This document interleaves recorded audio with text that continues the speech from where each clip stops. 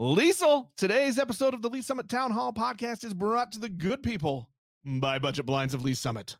I love Budget Blinds of Lee Summit. How can you not? They're pretty legit. It's a great business, and it's even greater people. So local people running that business, doing great things, and it's the home for enlightened style shades. Enlightened style shades. I just like saying that. And it does sounds kind of big time. It does. Sounds very big time. And look, they don't just do shades. Like almost all of your interior decorating needs, they're there. They can help you get them. I even have pillows. I have pillows on my couch from Budget Blinds. I didn't know you had pillows. Yeah. Throw That's pillows. Amazing. I know. And who doesn't love throw pillows? Everybody loves throw pillows, and supporting a local business that gives back to the community is always a win. Always a win. So when you're ready to make your home the best home it can be, go visit our friends at Budget Blinds of Lee Summit. Tell them Liesl and Nick sent you.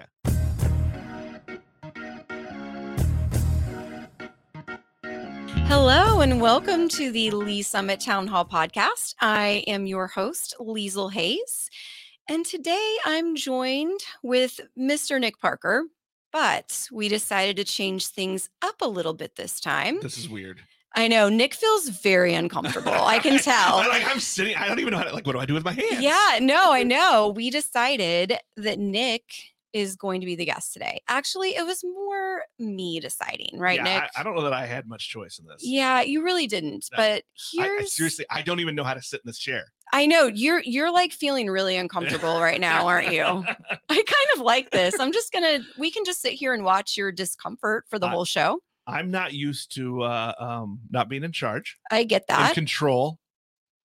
And I actually am sort of liking being in control for a change. So I guess this episode is going to work out for both of us. Maybe. We'll see. Well, this will be good for you. Yeah. Actually, you are, kind of leaning into the role of being an interviewer. Yeah, I like it. This is good practice. And I'm don't probably bite. a really bad guest. So yeah, we'll you see how could this goes. be. So we'll see how it goes. Right. Okay. So here was the reason why I wanted to do this. So you have obviously been hosting this podcast for a number of years now. 6 years. 6 years, which is right? amazing. 17 yeah, 17 6 to years. 23, yeah. 6 years. And you've interviewed so many people in our community, which is amazing. But you've never been interviewed on this show. Not for this show, no. And only really a couple of other times, on other shows. But yeah, I don't like it. I did have a reporter interview me a few weeks ago. How'd that go? That was weird. Tell me more. It's just awkward being on the other side of the table. What do you like the most about being on this side of the table? Well, where I'm in charge? Yeah, where you're in charge. I just like to meet people and I like to tell stories. I started as a reporter, as a writer for newspapers. So I liked meeting people and hearing their story and then trying to find the best way to tell it to other people. And then I got into, page design and added the visual aspect to it. That I just like meeting people. And that's what podcast really is. It's like I get to meet people around town.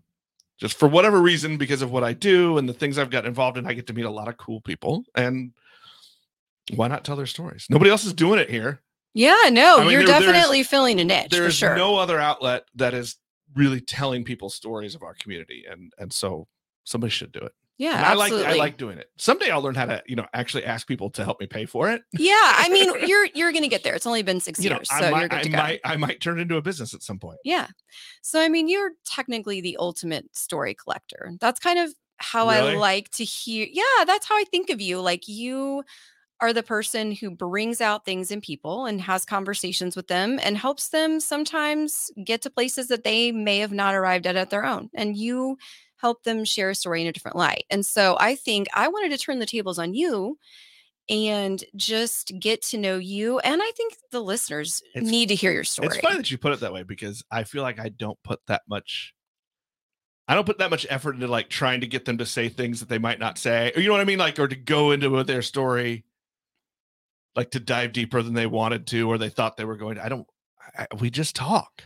I know. And that's the thing. It comes very naturally to you, but it is really a skill set. And I think when we've been doing something for so long, we forget that it is a skill set. And the way that you listen to people requires it's a different kind of listening. You told me that. Yeah, it really it's not the kind of listening you should do if you want to be like a good human.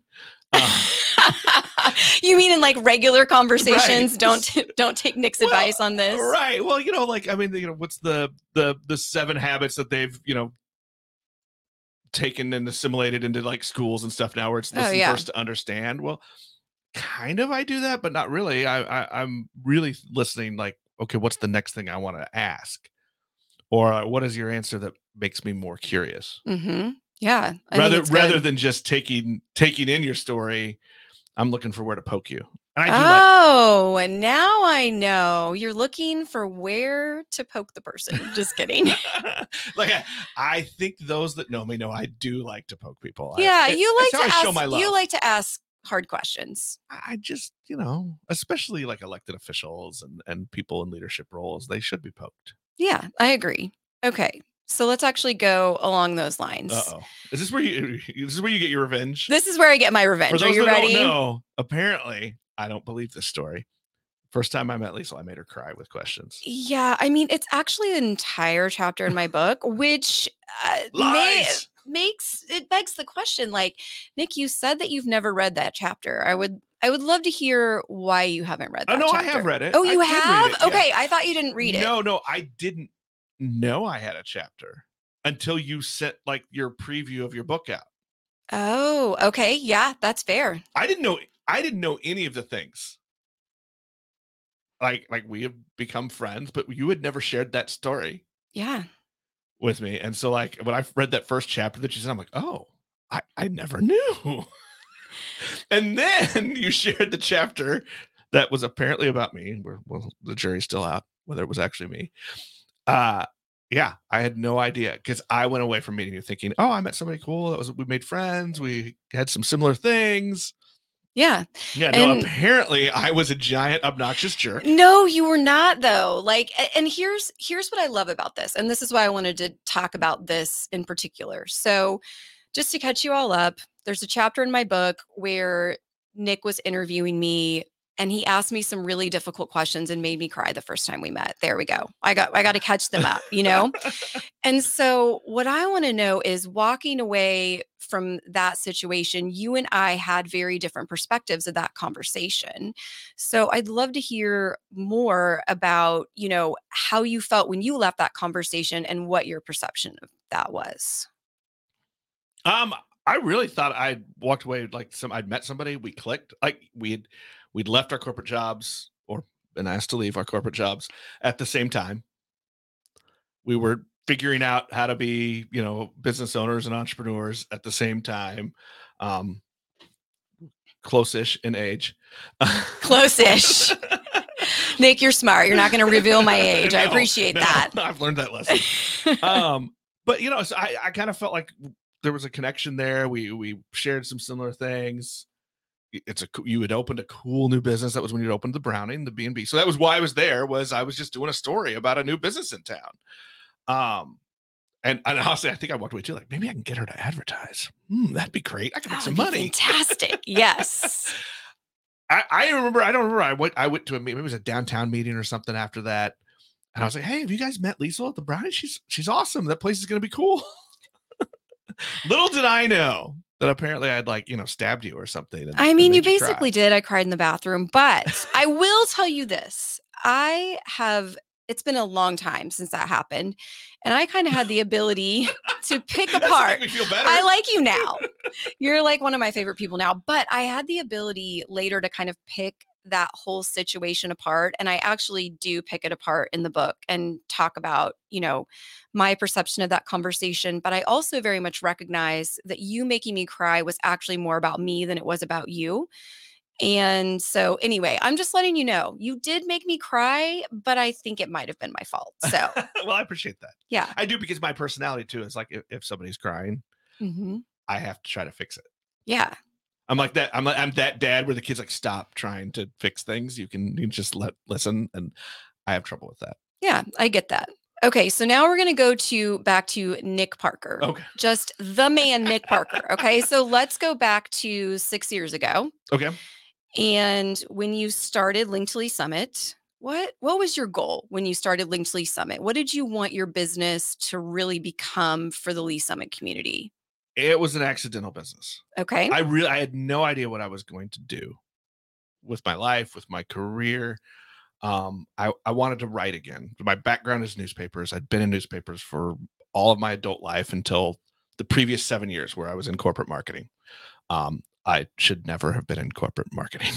That's fair. Do any of us want to be in corporate marketing for real? No, nobody but especially does. people like us. Yeah. No, I mean, it was, look, 2008 happened. My boss, the COO of the newspaper chain I worked for, was let go. I ran a division that was his baby. So guess who was next after him? It was fine, but it was 2008. There were not a lot of news jobs happening then. And so okay, I can transfer my skill set to marketing. And a company in Kansas City was kind enough to take that risk, and it was fine. It just wasn't me, and I don't think I realized it or realized the bad work situation I was in until it was over. And so, anyway, Wait, hold on. I'm stopping you. What do you mean it wasn't you? I have a personality where I need to feel ownership in the work I do. I need to believe in it. I didn't care.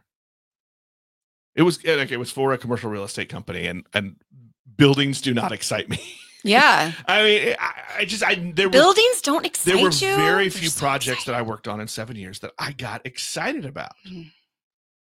And you should be excited about what you do, or you're no good to yourself, and you're not good for the people you're working with or working for. Yeah. So that was the catalyst that got you. Yeah. I mean, that. I didn't realize a lot of that, as most of us do, until it was too late. What do you mean it was too late? Well, until I was done, until I was out the door. So you were like totally done. I was out the door. Anyway, and so in 2015, I was looking for what to do. I managed to scrape up some freelance projects that let me keep going, doing websites and writing marketing content and things for people, which was fine. And as I was figuring it out, I realized I just needed to write again. I needed to tell stories again. The Lee Summit Journal was a paper I was an editor for long ago. It was changing. Yep. And the Tribune still exists, but it is not the community paper it should be. And nobody was covering at that time. Nobody was covering really business stuff. They weren't doing local business. They weren't talking about economic development. And economic development is one thing I kind of did get excited and learned about in my brief period of time in commercial real estate. I got to do some work with some of the teams of that company that worked in different cities, and it intrigued me. It was something new to learn. So I thought, hey, I'll write about local businesses and economic development. And I just wanted to do it. So it was just an idea you had. Was there a moment in time where you were like, oh, this has become a thing? This is actually a business? Yeah. So along with the blogs, I built an app because I was curious, how do you build an app? I don't know. So I built. Yeah, that's such a normal thing to ask yourself. I mean, all of us are like, how do I build an app? I might have been a few years too late. 2015 wasn't really the app boom, but so I built a business directory, and I did it by scratch, by hand, and found as close as I could every business operating in Lee Summit. And every business owner or manager I could find, I put on an email list. And I built that list. I built the app. I quickly learned that it's hard to build a good app. It's also hard to compete against Google. So, I had that app for 2 years. They're like a little known player in the market. Yeah, I mean, the traffic was fine, but it just, there wasn't a great reason to keep it going and to keep pushing people to it. So I had a newsletter that I did, and I had the site, and then so that started in 2016 is when I started Linked Lee Summit. And after a few months, I was, as people do, before the dark times of the pandemic, dark times. A lot of people would go hang out at Whistle Stop or whatever coffee shops, right, and hang out. So I was in Whistle Stop one day, and I wanted out of the home office, so I was going to work, and there were a few people talking about the website, hey, I saw this thing, and I was like, oh, people are paying attention. It's not just something I was doing it was an outlet when I started. It was just an outlet to be creative again. But people were actually consuming. People were consuming your it. work. I'm like, oh, well, maybe I should do something with this. And so I started. And in 2016, we had some interesting local political times. We certainly did. So I decided, look, I'll expand. I'll cover the local elections. I'll write about what's going on. There had been a recall. They were going, and then as we all started, right, we moved into, there was another recall election. And so luckily for me, there was some good content fodder, things for me to write out and things that the people in the community cared about, but there was nobody really digging into the local elections and actually asking candidates tough-ish questions. I mean, like You are the tough-ish question asker, which is good. I like to say I'm the only one that was asking tough questions, but I don't know that I ever was really asking super hard questions. I was asking pointed questions. I was asking candidates and elected officials to, take a stand on things, or to say why does it happen this way? Why are you thinking this way? And here's a real issue, not just, your 4 bullet points on your campaign flyer. Like, hey, this thing is happening in the community. What do you really think about it? Let's talk about it. And where do you come from? And nobody's doing that, and still not doing that in really here. Yeah. So my question is, it was a focus area for you for a long time. I mean, you gave voices to. You're gonna make me do this. Aren't I you? am going to make you do this. You gave voices to so many politicians, school board. So tell me, why did you transition out of that? When did you make that decision that you were going to no longer cover the political landscape in Lee At the Summit? last possible second. Okay. When was that?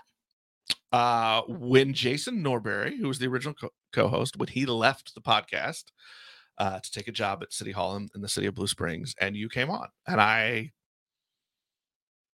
had been debating back and forth, and just because we're friends, we talked about it, but I had been debating it for a long time, and I just decided I don't have the energy for it. Also, and not mean, I don't know that you were ready.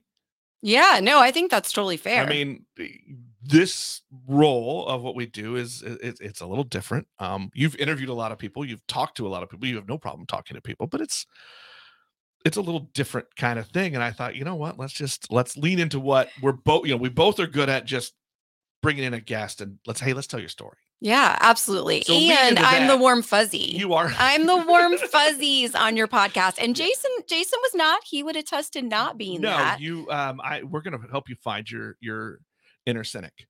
Yeah, my inner cynic. But I'm going back to a question, NP, because I know you didn't. I gave you a political non-answer. You totally gave me the political answer. So my question is, why did covering that landscape, that political landscape here, become draining for you? Before I answer, I'll go back to the beginning. Okay, go. So when we started the podcast in 2017, that was during a recall election over in Council District 4.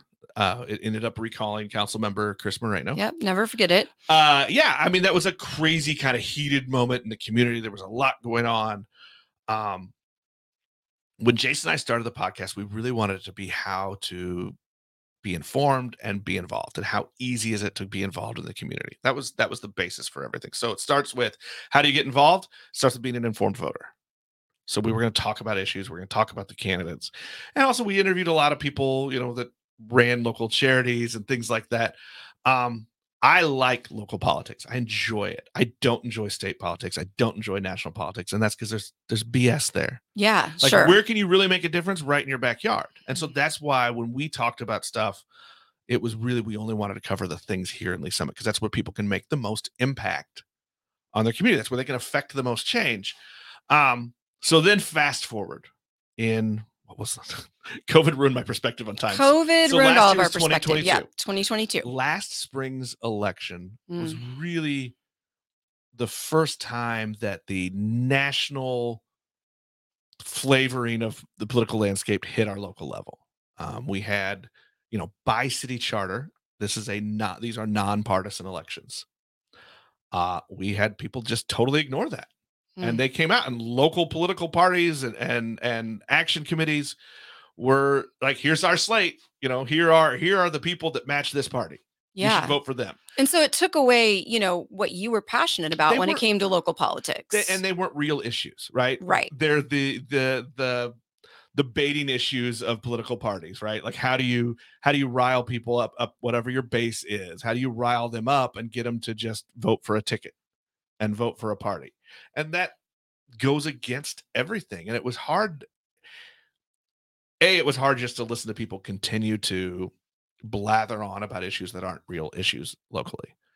Then it was hard to get them, when you did get them to sit down, to give you a real answer on things. Yeah, and when you did get people to sit down? Right. Well, here's the other thing is people started, if they felt that their side, their team wasn't supported, then they would just ignore. They're like, oh, we don't have to talk to you.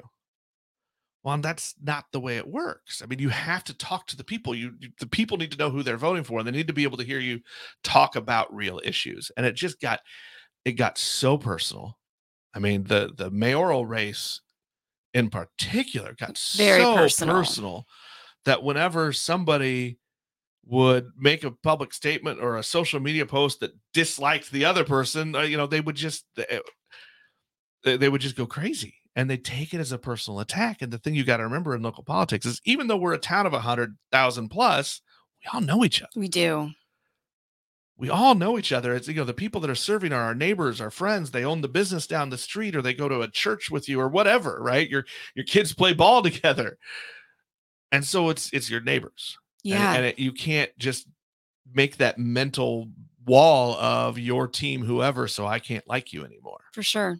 So if you had a magic wand, get ready. If you had a magic wand and everybody would think like me, everyone would think like you. Oh wait, that's the whole problem we're talking about. That is the whole problem we're talking about. But if you could, change what that looks like, let's just say the next election, what would politics in Lee Summit look like in your world if you could fix what happened before? Okay, I will start here and say, look, I'm probably back the next election. We'll cover it again. I will apologize. I have shirked my journalistic responsibilities. Totally shirked. Totally shirked. Because again, look around. Nobody's covering what people are talking about. I mean, we have a guest columnist at Link to Lee Summit who's written about some things, but that's a columnist. That's an informed person, but an informed person with an opinion. Right, 100%. Right, which are different things. Nobody's covering. I mean, some people just copied and pasted the press releases that says, I'm running for office. Here's why people should love me. Why do you think that is, Nick? Why do you think it's not something that is covered here in our community? It takes a lot of work. Okay. It takes a lot of work. I mean, you've got to be willing to, leave your office. You've got to be willing to make calls. You've got to be willing to invite somebody to sit down in a chair and ask them a question they may not want to be asked. Or ask them a question and they sit there for 3 minutes in silence and you just wait them out. Yeah. And also I think it takes a willingness and an ability to force the issue. To sometimes to take whatever's on their flyer or their posts and say, that's not a real issue. Right. Or, I mean, I'm going to say this, like, we get a lot of talk right now in the school board about, these candidates want to change the curriculum. We got to fix the curriculum. We got to fix what's in the libraries. Well, here's the thing. A school board member doesn't get to do those. Right. Like, a school board has very, very narrow parameters of power. Mm-hmm. And it's always fun to watch new school board members get on and like you can kind of watch that realization happen. Oh, I don't get to, and that's why I always ask, one of the questions I ask every school board candidate is, what are the priorities? What are your jobs? Do you understand what it is that you do? And, do you realize that curriculum comes from Jefferson City? The state tells every school district, here's what you're teaching. Yeah. And I think, Nick, one of the things that you did was, as community members, we're all super busy, right? We all have our our windshield, we have our own worlds. Some of us have kids, jobs, all the things. And we're so used to just like sound bites being fed to us. And then, if it's on a flyer or it's a candidate that's in the same party that we mostly affiliate with, we just roll with it, right? But what your goal was is it was informing the education or our community to get that education and understand this is actually what a school board member does. They have no impact on the curriculum. And you continue to do that, just even with how the podcast is now. We get to see different facets of our community that most people, don't have visibility to, but you do in your work. And so I have a question for you. Yeah, before you ask, Yeah, I go, want to go. throw onto that, and I think the other thing too is, we also tried to have fun with it. We to remind you that this is your neighbor, right? Yeah, That absolutely. you can access these people and you can talk to them, and so we would do things like, look, if I put a plate in front of you, one plate of burgers, one plate of tacos, which one are you choosing? And look, if they answered burger, I would tell you not to vote for them because tacos are Well, greater tacos are than burger. apparently better. Or after we did that for a couple of years, we changed it. We said, look, the world knows tacos are better. So let's just, who's got the best tacos in town? And the greatest answer we ever received was from a school board candidate who did not win, by the way. But the best answer ever was he said Taco Bell. I mean, how courageous. I know, you said that. And I'm just like, oh, that's the most courageous answer it's very courageous ever given was that he loves the Taco Bell tacos above all others in town. And look, that was fantastic. But I think it's a good way to do goofy stuff like that. Yeah, and you To remember that humanize these people. that these are humans and they're a part of your community and there's somebody that you can just see in the street.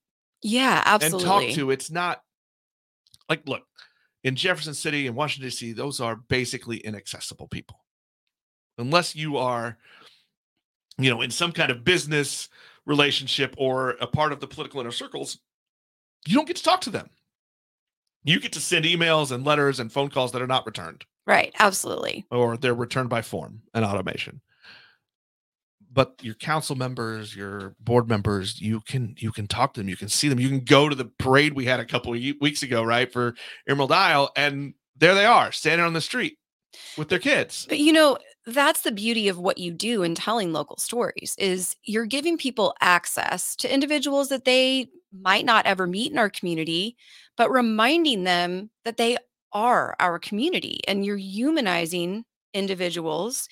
Because you know what? It's a lot harder to throw mud at people when you're sitting next to them at the chamber lunch or you see them at Rotary or, there's the human element, which I think is what you've tried to accomplish. Yeah. Especially on the local political level, right? And a great example of that is a current District 1 council member, Mia Pryor. Mm-hmm. She ran for Love office because there was only one person running for that seat. And she realized, she said, there needs to be a contest. People should have a choice. I'm curious. I like local politics. She liked following along. She liked doing things. She's like, somebody needs to run against. I'll stand up and serve. Yeah. Which takes a lot of courage, but also just, it's just someone in the community. Yeah, and it's quite a story to collect that probably none of us may ever know. I mean, you've been collecting stories on this podcast for the last 6 years. So 600 plus episodes. 600 plus episodes. So, as you think about the stories you've collected, what are some of your favorite ones? Like if you could prioritize your top 2 favorite stories besides the interviews you had with me, because clearly those are 1 and 2. Clearly. It's hard. So I did that a little bit when we hit the 600 a few months ago. And I'll apologize again. We recorded an anniversary episode where you sat with me and Jason came back in. It was a therapeutic and fun episode for the three of us. It was great. It was not awesome for anybody else. So no, I mean, we're the only ones who wanted to listen to that podcast. A lot of inside jokes that nobody else would laugh at and whatever. Anyway, but I did, as we neared 600, I did look back at episodes. I was interested to note, and this is where I also apologize. Our audience at Link to Lee Summit and at the Lee Summit Town Hall podcast would quadruple or more during election cycles. So people do want to hear those things. I just couldn't do it this year. I didn't have the energy. And look, I'll say it outright. There's a lot of BS around this election. There are people bringing up issues that aren't real issues. I don't want to talk about books in the library because whatever. Yeah. But that's not those are issues that are handed down from political action committees into something else. And and there are groups, most of the candidates now, I would say, are, some group is pushing them and handing down talking points. That's not what it should be about. Okay, so I'm gonna ignore the fact that you didn't answer my question, and I'm gonna go with your tangent, and then we're going back. No, I'll go So back to no, it. no, no. Here's my thing. Over here, you have this understanding that people are consuming your podcast based And on I still said no. yeah, and you still said no. So like it's so interesting to me because so yes, maybe I'm not ready, but I'm willing to tell you that I'm willing to learn and I'm not afraid of it. I'm not using you So as an excuse. okay, no, I No, didn't think you were. that little bit of it helped me get to where I need to be. And this is actually something I've learned from you over the last few years. I had to set that boundary for myself. I needed a little bit of time Mm. to recover. And just, it's been a hard few years for everybody, right? And I just didn't have it in me to chase those stories and to chase down candidates and then spend hours poking them. Yeah, 100%. I get it. And the best Like way to argue with me is to use my own advice. but I use that as examples. I was looking at like what were my favorite things. Where did I feel like we did a really good job? And it was interesting to me because I think oftentimes candidate interviews are the most boring to me because what the answers are for the most part. I mean, we were surprised a few times. But it's nice to know that people appreciated it and that it got, it reached the audience more than some others. But there are some that stand out. I don't know if people remember, but when I first started, I had 2 podcasts in Lee Summit. So there was one called Town Hall that I did with Jason, and then I would do one on Fridays called Community Voices. And it just started that way. I don't know why I decided to make it 2 separate things. I just did. But it started because I met a student, a Lee Summit North student, when I was part of Lee Summit Arts Council. She had won the old Got Talent competition that Lee Summit Cares did as a Yeah, I fundraiser. remember. She was a senior at North, and she came in because the Lee Summit Arts Council had sponsored the scholarship that she won. She came into an Arts Council meeting to thank us, and then she played. Her whole family comes in. So cute. Her whole family's there with her. She picks up her ukulele. It was a purple ukulele. Nice. And she says, "This is a song I wrote about my grandmother after she died." And she played this just sweet, beautiful song. And my editor reporter brain just went off. Like, I have to tell that story. I need to find out. How is somebody this young, that talented, a musician, but also, I mean, just there's a story there about her grandmother. There's a reason she said the things about her, and she said it that way. And so I talked to her, and I went to the family's house, and they took me to their basement full of music instruments and things that turns out they're all musicians. Oh, I love that. The That's really parents, cool. 3 kids. So I do an interview with her. I pulled the parents in, talked to them a little bit about their daughter, and got to kind of embarrass her a little bit with parents gushing about her, which is always fun. Talked to the brother and the sister a little bit, and then turned on the camera too, and she sang, and her family sang that song again with her. They were all played, and it was one of the coolest things, and that started that Community Voices podcast, which eventually I just combined back into the one. But I talked to people like her, Tina Garrett, who is a world renowned artist that lives in downtown Lee Summit. She was a fun interview. My buddy Hubert Neth, who I got to know when I was at the Journal and still friends with him, an amazing poet and super nice guy. I interviewed him before he retired. He was at Grace United Methodist Church. We sat in the back of the church and talked. And I walked out of there and I said, I don't know if this is going to be good for anybody else to listen to, but it was great for me. Yeah. And it was just, I mean, he's just this genuine, sweet human. Yeah. It sounds like, you've had the opportunity to meet just some really cool people in this community, and you've also given them the opportunity to share their story in a way they probably don't have the opportunity to. So, I want to know a little bit more though, because I think most people know about Nick Parker, Link to Lee Summit. They know about, your political forums and discussions. But I don't know if everybody knows you as a community member. And so tell me a little bit about how you, fit into this community. Tell us a little bit about your family. Just make it a little more personal. I want to know about you, Nick Parker. Well, I will tell you, my wife, Stephanie, who She's a saint. The woman is a saint. absolutely, She is. She really actually is. also one of my favorite guests. I had her as a guest once. Oh, I didn't know that. You never told me that. So 2018 was her 5-year cancer-free anniversary. Yep. My wife is a breast cancer survivor.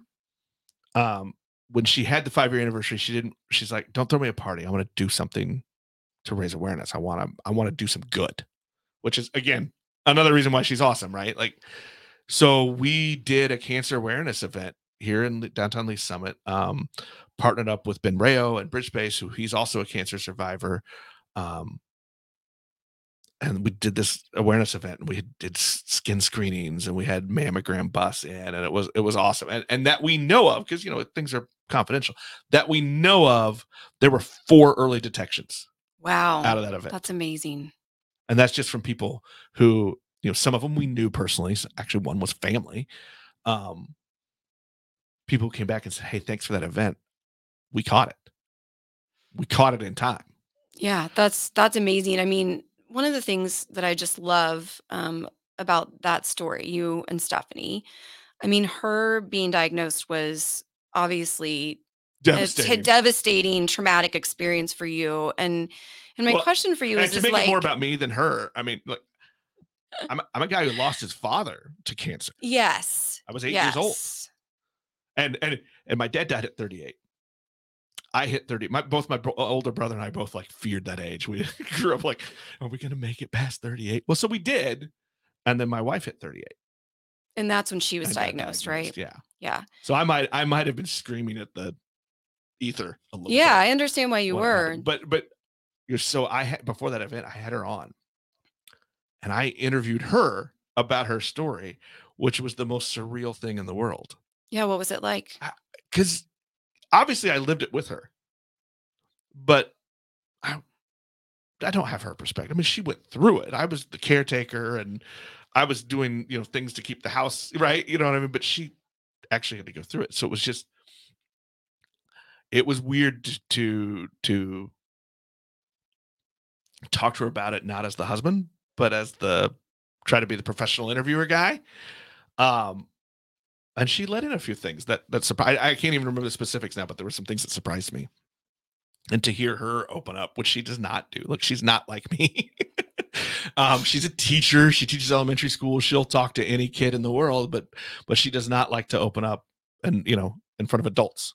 Yeah, so I'm sure that episode had to have been really emotional for the 2 of She you. made me cry, She Liesl. I mean, you did. didn't, but she did. I know, she did. I mean, terminal illness, we'll let her win on that one, but I love that story because I think it's also the catalyst, if I remember, for you kinda making that dramatic career change, right?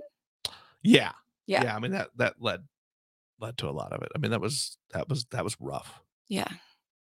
So tell us about your son, Charlie. He's 16. He's decided now he does want to learn to drive. That's weird. Oh, I know, he didn't wanna learn to drive for a Yeah. while, right? Yeah. He is a lot like me, which I'm sorry, but also I think makes my mother happy that's her revenge. Um, I like that. no, he's a lot like me, but he's so much smarter than I was at that age, and I don't know the right way to describe him because I think this comes off as pithy, and we overuse it for some people. He's a bit of a social justice warrior, and I don't really like that because I don't know the connotations. But he has a very deep sense of fairness and justice and the way people should treat each other. He's very empathetic. Yeah, you have really deep conversations with him too, don't you? Yeah. Yeah. And like I never would have had those at 14, 15, 16. Yeah, like what? Tell me. I wanted to play baseball and go outside on my BMX bike. We were talking about this today though, Nick. Like I just feel like our kids, they are so much more mature than us than we were in 8th grade or ninth grade. Like I just they feel like old souls in a lot of ways, and I'm sort of wondering why they're not parenting me. I question that I legitimately. know, and it's weird because as parents, right? Because you see these things and you have a conversation. Like for some reason, yesterday afternoon we went from a conversation about his love of cinematography, and writing. He's a writer, um, to talking about race and how we treat each other, and then he got into asking questions and talking about how we judge past figures based on today's perspectives. Yeah, Because the worlds are different, and totally. and the way we see things change. And I had to leave and go to a work thing, and he said, "Thanks, Dad. I appreciate it." I'm like, "Well, good. I'm glad that was fun talking to you. I'm glad we got to sit down and talk." And he said, "Yeah, playing video games and other stuff with you is fun, but sometimes it's good to just have a pointed A conversation pointed with you." conversation. Pointed I mean, conversation. that I sounds mean, so adult, right? I mean, do we even say pointed conversation? yeah, and he's always had a great vocabulary, but sometimes the way he uses it too. Like it's not just that he has these words and he can use them. He can use them is the Right. thing. They're And actually intentional is yeah, what I'm hearing you say. Like and he's not just showing off his word right. skills. He's not the kid who's like, I'm just gonna write an essay answer with all the big words I can, and that's how I succeed. No, he's thoughtful about the right word to express what he's thinking. So what was the hardest question he asked you yesterday? I don't know if I can remember, honestly. I it was just one of those moments where, wait a minute, we started talking about, um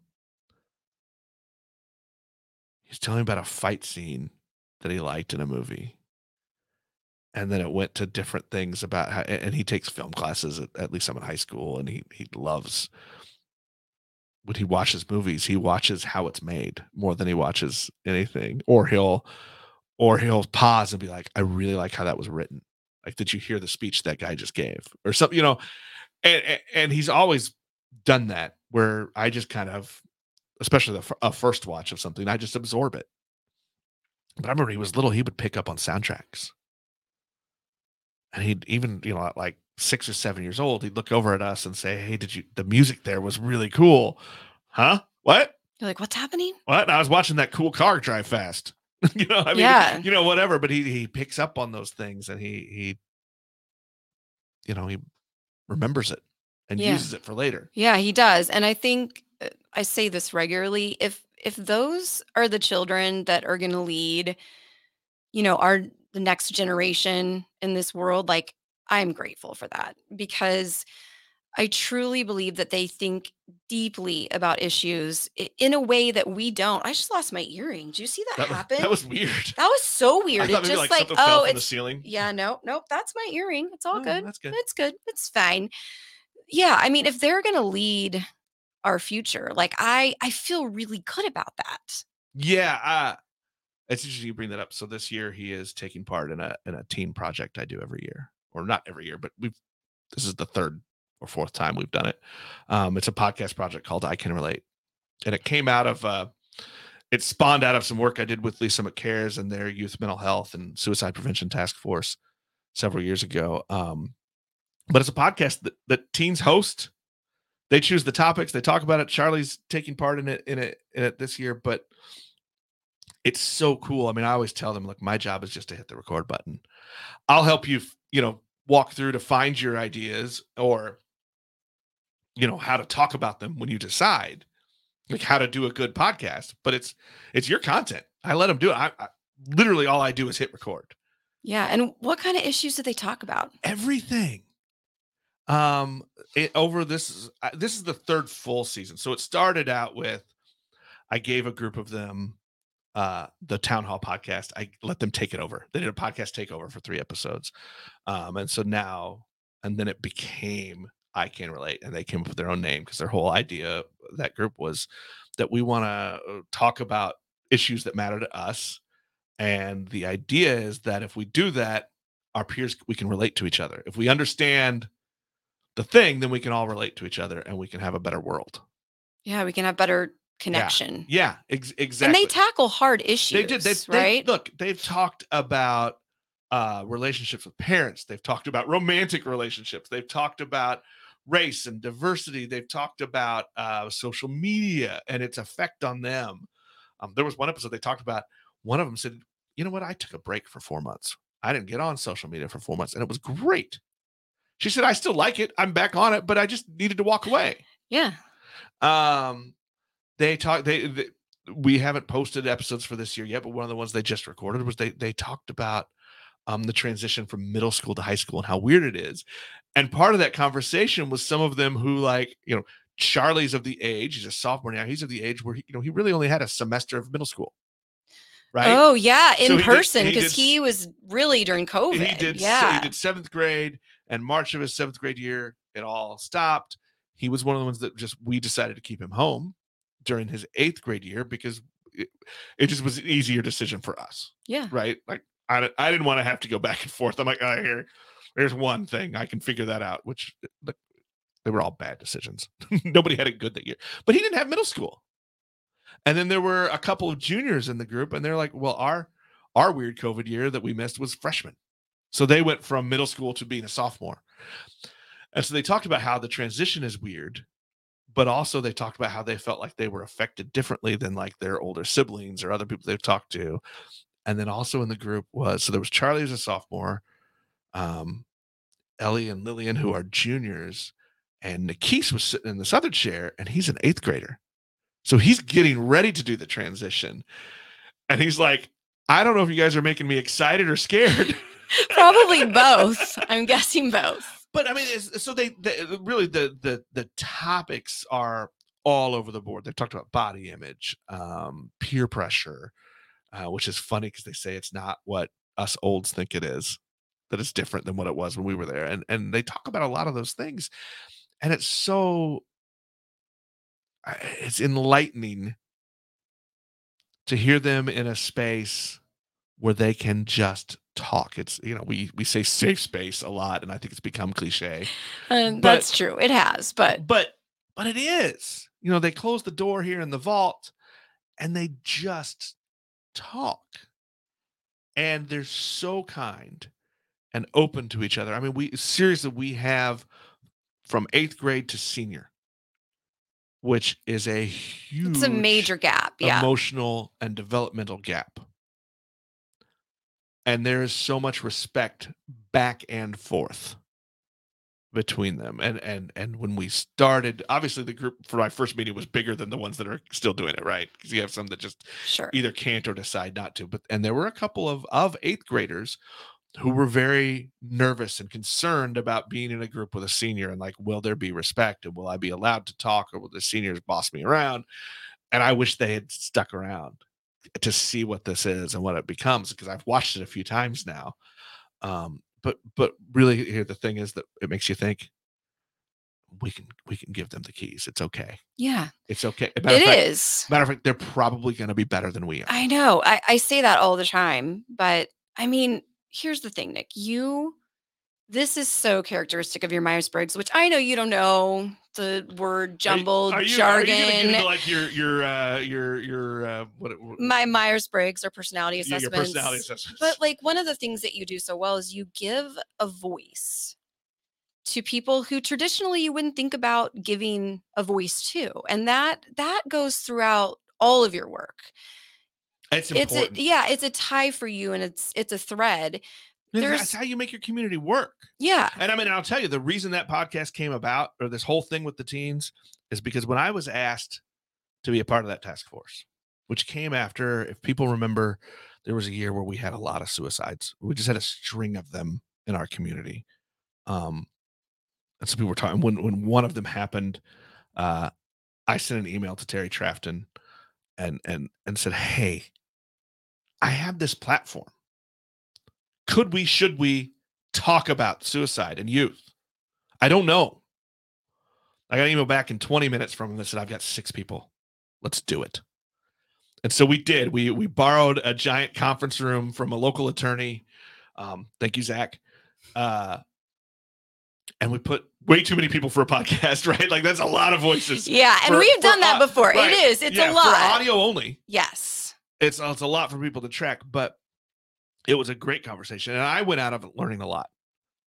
But the main thing I learned was that all through my journalism school and training was that you don't report on suicides. You don't talk about it in the newspaper because that might make somebody do it. That might create the copycat. We were wrong. We've been wrong. I remember going back to my desk. I ran home to my home office and I'm texting my friends who are, still reporters, one's up in Chicago, one's in Texas. But guys, we've been doing it wrong. And I'm like, they were giving me data that says we have to talk about it. And one of them, he's like, send me the data. I need to see this. And so I did. I shared with him, and that started it. So then they asked me to be on that task force, and there are a lot of great people in the community on there, and most of them, majority of them, are from the healthcare field, naturally, or the first responders. But after a while, I was like, guys, I don't know half the crap you're saying. I mean, like, I had no idea that you don't call emergency rooms ERs anymore. They kept saying ED, and I'm like, what commercial? Yeah, you're like, wait, I'm confused. What commercial am I watching on TV? Oh my gosh. But I think I just kind of screeched because No, it was funny because I'm like, why are we talking about ED? Why is this in relationship to depression and anxiety and I joke too that I'm the only one around that giant table that didn't have letters behind their name, right? I had no alphabet soup qualifications, and I said, guys,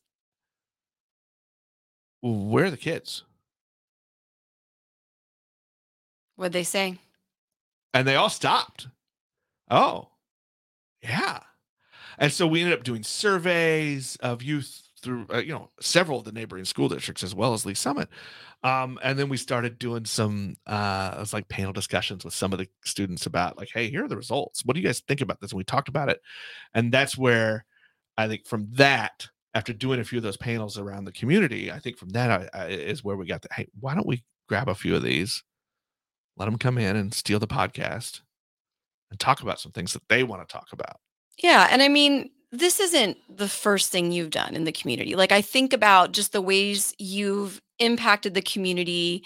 You serve on boards. You're involved in volunteering. I can't say no to people. I know. Well, it's also because you and I have a new rule where we just nominate each other for boards. It's good. That's true. It's good. That's our new game. It's like, oh, you want to nominate me for a board, Nick Parker? Cool. I'll be nominating you for a board now. Yeah. But tell us a little bit more about that side of your life and your commitment to the community and why you're passionate about that community work. Well, I think it starts with what you said earlier, voice. And maybe that's my newspaper background or whatever, but everybody needs, that's how it works. You have to speak up. I mean, my favorite cliche is decisions are made by those that show up. So everybody's got, I just want to encourage people to talk about the real issues, the things that are happening. Even if it's, hey, did you see that story in the paper? That guy is awesome. He was on the Jimmy Kimmel show or whatever, right? I mean, it can be as simple as that. Or it could be, whatever story. It could be anything, but I think it starts there. I was at Lee Summit Journal from 98 or 99 to 2005. And I worked with some amazing people at that newspaper then. We were, I have no trouble saying this, we were the best newspaper in the state. And we got some hardware to prove it. But amazing people. We had a photographer who would routinely win first, second, and third place at the Missouri Press Association Awards, right? Like he'd just sweep the categories. He was awesome. Trisha Drape was there with us leading that team on the editorial side. Matt Birdmeyer, who has been around as an editor and writer, both for the Journal and later for the Tribune, earlier iteration of it.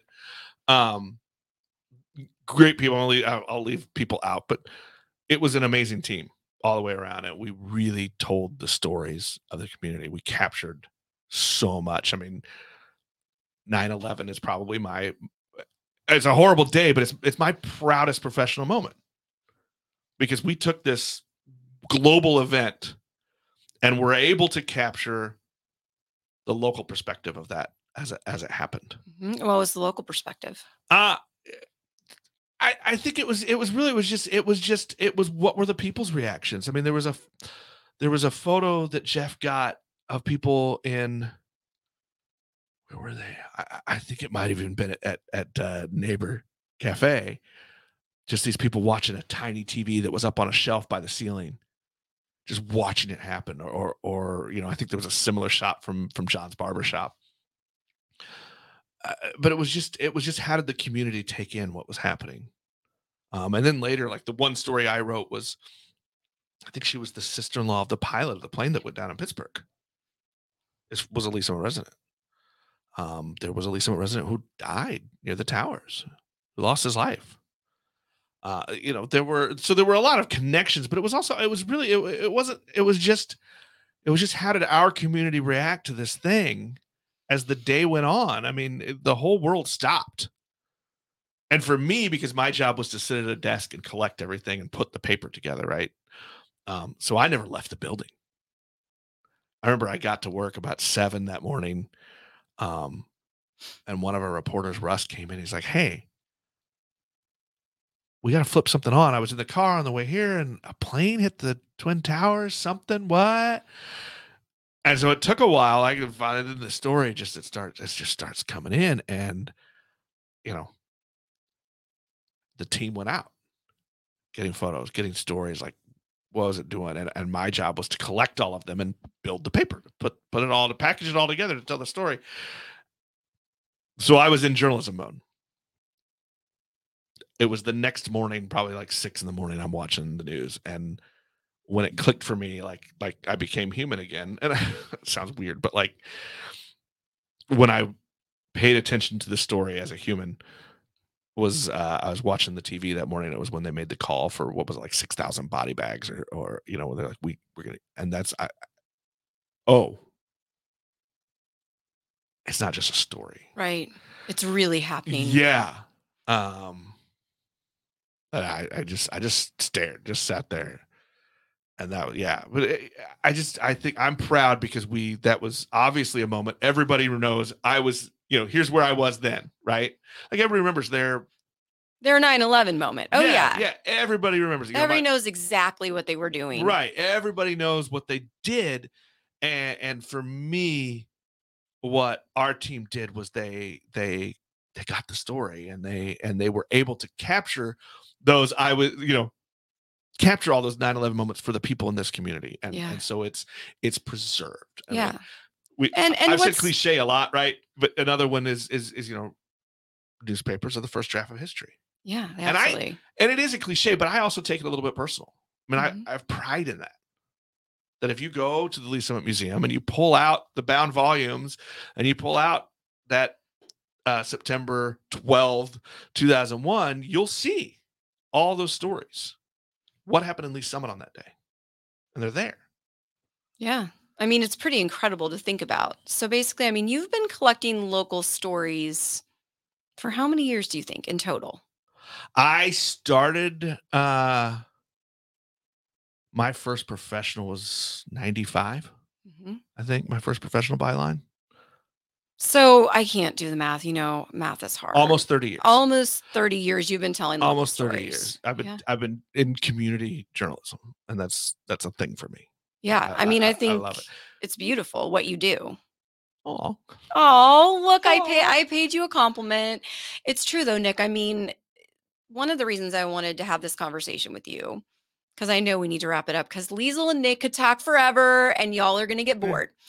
So, one of the reasons I wanted to have this conversation with you is because I think that people need more visibility to your story. You're such a good story listener that I think people want to hear, who you are as a person and what you do. And you are Nick at linkedtoleesummit.com, but you're also truly an invested community member. You volunteer on boards, you volunteer for downtown. I blame people like you and Trisha Drape for that. Yeah, though. it's totally Trisha Drape and I's fault. But we can't take credit for the amazing things you do. And I just wanted to be able to showcase that on your podcast. So, you can look back and be like, see, I was kind of legit at some point. Or, when you have grandkids and they don't believe you, you can. I appreciate that. I don't like to tell my story as much. It just feels weird. But I appreciate it. I am proud of what I do. I say we. I don't know why I do the royal we when it comes to this. I know you do, but it's really unique, and like that's what's so it's cool. Not. I mean, it's you. When Jason said he needed to step off, it was you sending me a text like, "Can I try out? Can I be the next one?" I mean, but you're going to bring a whole different perspective and a way of talking to people, and yeah, you are the fun. Nicey niceness, warm fuzzies, the warm fuzzies. But it also was Jason saying no when I wanted to beg him to write because he's he had good things to say, and he's like, no, I don't want to do that. And we had a few beers and decided to start a podcast. But he would push me too. I didn't want to dig into the politics at first because while I like it, I was like, that's a lot of work. And I didn't think he'd want to work that hard. But then I pushed him. He didn't want to do the interviews. Yeah. I mean, I think you have a lot of really good relationships, and there's been a lot of push and pull. You and I push and pull each other in a lot of different ways. I don't think that when I said, let's interview Nick Parker, you were like furiously trying to find somebody. I was trying to find a guest. Come on the show. And what I love about this is, sometimes the universe just like does things on purpose, but nobody was available. And Nick gets people last minute all the time. And so I take that as a sign from the universe. So my very last and important question for you is burgers or tacos? Oh, tacos. Okay. What kind of tacos? What's your current favorite in Lee Summit? You know what? The either the Al Pastor or the Lengua from El Mercadito. So good. My favorite street tacos in Lee Summit. They are the best street tacos. I mean, there are a lot of great tacos. Sure. But which is the reason why tacos are greater than burgers is because the ceiling is higher. Like they're great burgers. But the ability to really reach greatness is there's more room in the taco world. I'm with you. I think that's a challenge. There's a taco burger. There is a taco burger. See, that's a whole nother level of greatness. Yeah. Okay, so I don't know how to close out the show. I'm just going to be honest with you. So I'm going to make you do it. You ready, Nick Parker? I'm going to give you back your reign of control. Give me back. I don't want it now. You don't want it. You just want me to do it now. Great, fantastic. Thanks. No, I do appreciate making me do it. I think it's good for me to be better about telling my own story and things. But I do another podcast where I talk to people in the media industry. And one of the things I always tell them is you guys need to brag about something that you're doing because our industry is horrible about bragging about ourselves. Well, guess what? I am. You may be bad at it too. I am as well. But I also think it's good for you. Get out. I'm excited to have you as part of this. I think you bring a different perspective. You're going to teach new ways to ask questions, and I'm going to make a cynic of you yet. We shall see. Do you like the evil laugh? Yep. Look, for those of you that are bored or have already turned it off, which is probably a large percentage of you because we can be boring sometimes. Yeah. We will be back with some more community guests, and like I won't make the 100% guarantee promise, but it's look, we'll be back with the election coverage on the next cycle. I will do better. I won't shirk my responsibilities, but Nick needed a break. And I needed to learn to love the people again. That boundary. I think you set a healthy boundary and you helped me see it from that perspective. Sometimes you need to step away. But it was good for me. It was good for you. So Liesl, here you go. I'll do it for you. Okay, do it. That'll wrap us up for this week. We'll talk to everybody next time.